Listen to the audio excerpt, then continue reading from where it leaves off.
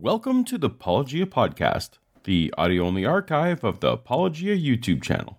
Note that some content was designed to go with visuals, but the imagination can be a powerful thing. If you enjoy the podcast, please consider giving it a 5-star rating on the podcast app you're using now to help us reach more people. Or, since this endeavor is ad-free, consider going a step further and supporting us for as little as $1 a month at patreon.com/apologia. But for now, let's get to the episode. Part of the Science of Genesis Paradise Lost series, recorded June 13, 2018, titled Part 5, Life from Non-Life. Well, hey there. We got a few more minutes till you guys get to experience Genesis, so gonna need something for you guys to do. Hey, Ralph. Yo! The vision of this film, what are you hoping to accomplish? We're trying to show that the Bible is true, but also the science to back it up. If we're going to have a debate about science, can you please just be honest about it? Apologia presents The Science of Genesis, Paradise Lost. Part 5, Life from Non-Life. If you're new to the series, click on the eye in the top corner to watch from the beginning. Let the waters bring forth abundantly the moving creature that hath life. If we're talking about moving creatures, this matches with empirical evidence. The first vertebrates were water-based ancestors of fish, though older than that were single-celled organisms, bacteria and archaea, the first multicellular eukaryotes, and later sponges and jellies. And fowl that may fly above the earth in the open firmament of heaven. The earliest fossils of birds appear well after the first land creatures, but the film will take a look at that later. In the meantime, it's confusing that Eric chose to represent the Day 2 firmament as atmosphere, then on Day 4 the firmament was outer space. Now the firmament is back to being the sky where birds fly. And God created great whales. As you know, whales are mammals.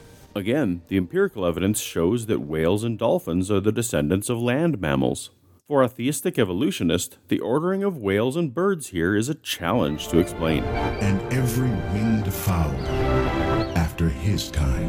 The film uses the King James Version of the Bible, which uses the phrase winged fowl.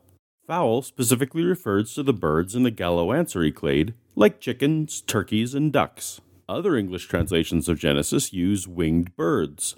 But Eric's film goes even further, interpreting fowl to include winged reptiles like tyrannosaurs. And the evening and the morning were the 5th day. As you'd expect, the movie's Day 5 discussion begins with the origin of life. In science, the origin of life is called abiogenesis, and has prompted a field of science called prebiotic chemistry. Unfortunately, the presenters either deliberately or incidentally mistake the process of abiogenesis, a question about chemical interactions, as a part of evolution, which is merely the study of the diversification of life after it existed. To say that abiogenesis is a part of evolution is no different than saying that farming is a part of baking, or mining for copper is a part of iPhone manufacturing, or that pig butchering is a part of NFL football. Louis Pasteur proved spontaneous generation wasn't true. Prior to 1862, it was commonly held that some kind of vital principle in the air could create complex life where there was none before. Maggots appearing in dead flesh or fleas appearing in dust lent credence to the idea of spontaneous generation. This may seem silly now, but it was an understandable idea at the time. Louis Pasteur designed the Swan Neck Flask experiment, which exposed boiled broth to the air, but his custom apparatus prevented dust and bacteria from reaching the liquid.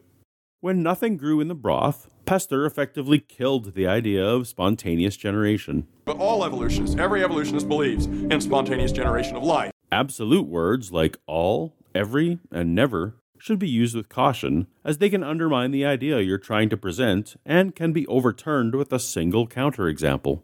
As we've discussed, there are millions of Christians around the world who accept evolution, and many of those contend that the first life was an intervention by God. A belief in a naturalistic origin of life isn't required to accept evolution. This whole evolutionary concept that life came from non-life, it actually violates a law of science. It is one of the only laws in biology. It's called the law of biogenesis. The very notion of laws in biology is hotly contested in the field. where principles that are occasionally informally labeled as laws are really more like patterns or generalizations. This phenomenon was studied in 2010 by Pawan Dahar and Alessandro Giuliani, affirming that the unique characteristics of biology make it less conducive to absolute principles than the harder sciences like chemistry and physics. Even the most solid biological observation, Mendelian inheritance, has known exceptions, so the scientific notion of a law, observations for which no exceptions have been found, just doesn't really apply here. As such, a search for the phrase law of biogenesis will return results almost exclusively from creationist sources that have a motivation to overstate and exaggerate the case. For biologists, the notion of laws is rarely applied. The instant mouse notion of spontaneous generation is so far in our past that it just isn't referenced in scientific literature any more than meteorologists write about lightning from Thor's hammer. It says that life comes from life, not non-life.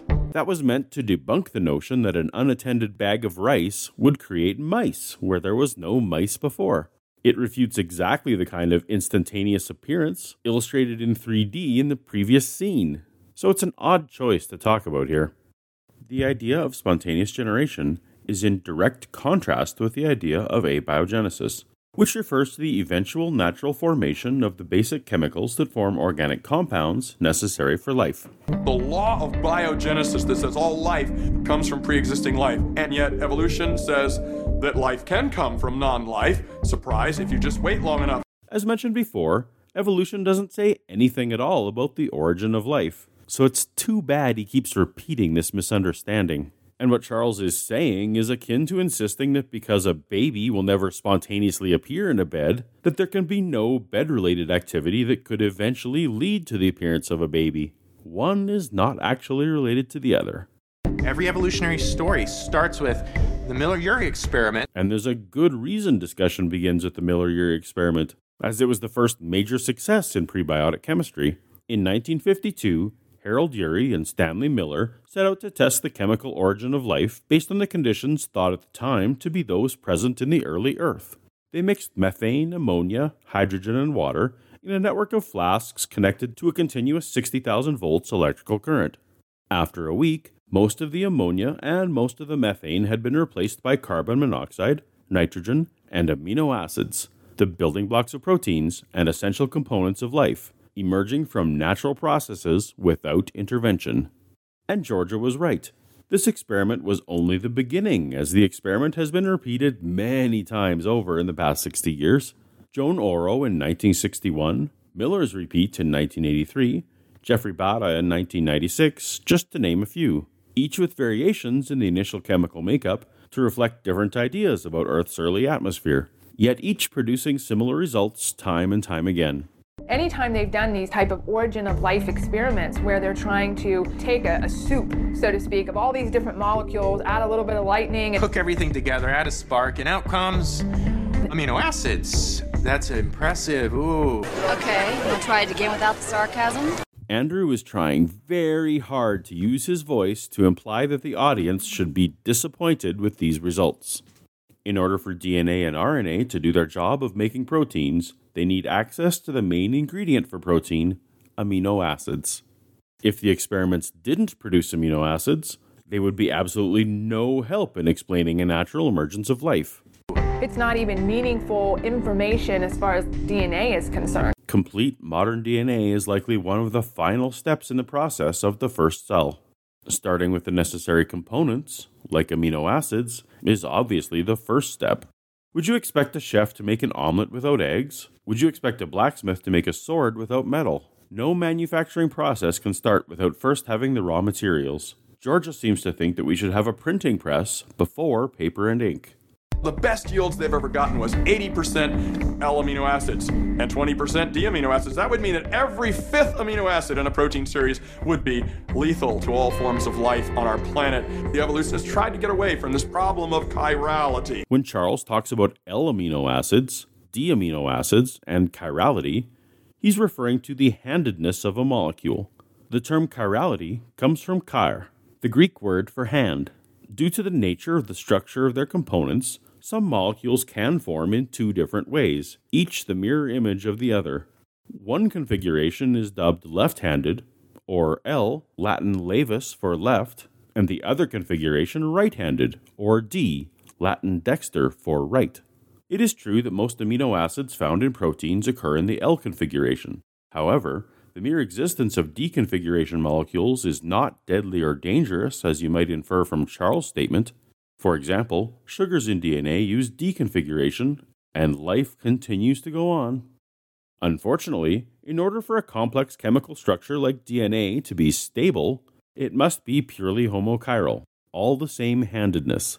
In organic chemistry, a mixture of 50% L and 50% D is called racemate. In the manufacture of drugs or other compounds, these need to be separated. And fortunately, the different configurations react differently when exposed to other chiral phenomenon. Typically, the organic chemist will use a ready-made homochiral substance from a living organism. But there would be no living organisms in existence to utilize before the origin of life. There are other known mechanisms that can potentially induce homochirality: circularly polarized ultraviolet light, beta decay, quartz powders, clay minerals, magnetic fields, and The best they've been able to do is the idea that the amino acids assembled themselves on the backs of floating crystals in the ocean. What's with the little sing-song mockery when Charles says floating crystals? Do I detect a note of sarcasm? Are you kidding me? This baby is off the charts. Why? Oh, a sarcasm detector. Oh, that's a really useful invention. The movie just showed a 3D sequence of a flock of birds materializing mid-flight like they were beamed there from the Enterprise. So I think it would be a little more productive to discuss ideas and scientific merit than engage in belittling voice games. Here's the paper Charles is referring to. Of course, it doesn't actually refer to any of the crystals as floating, though it's unclear as to why that would make them less plausible. As shown in the study, crystallization is yet another natural process that can potentially induce homochirality. Far from Charles' flippant characterization of floating on the backs of crystals, researchers simply ran a Miller-Urey-inspired process, but then crystallized the resulting materials. It is well established that minerals act as catalysts in chemical reactions to form complex molecules from simple ones. See this example from Kawamura and Morel from 2017, which is a fascinating read on the chemical evolution of RNA molecules from inorganic material through mineral-mediated RNA. For the record, the amino acids and self-crystallization experiment was highly successful in forming a variety of amino acids in a high ratio of single chirality.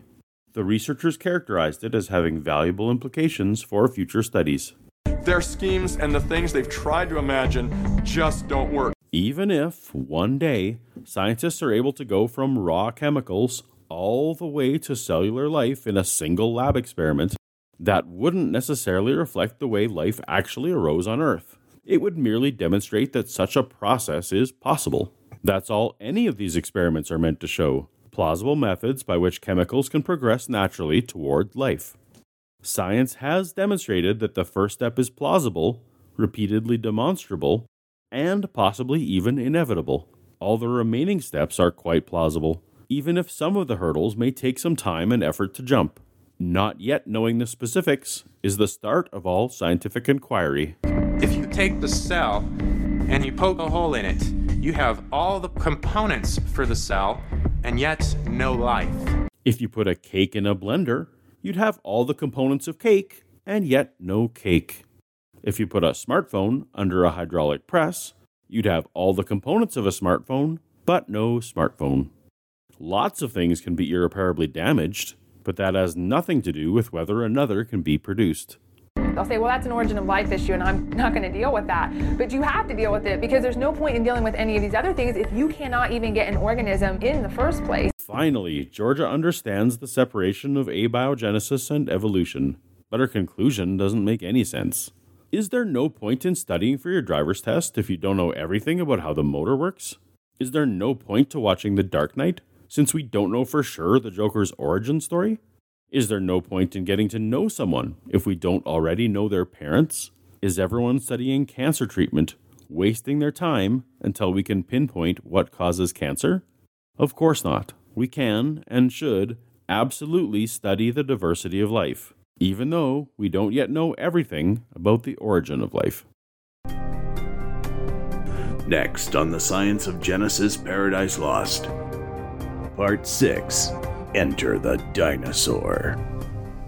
Tap the subscribe button and the bell icon so you don't miss it. If you'd like to support the work of Paulogia, please consider becoming a patron at the link in the description. Thanks for watching.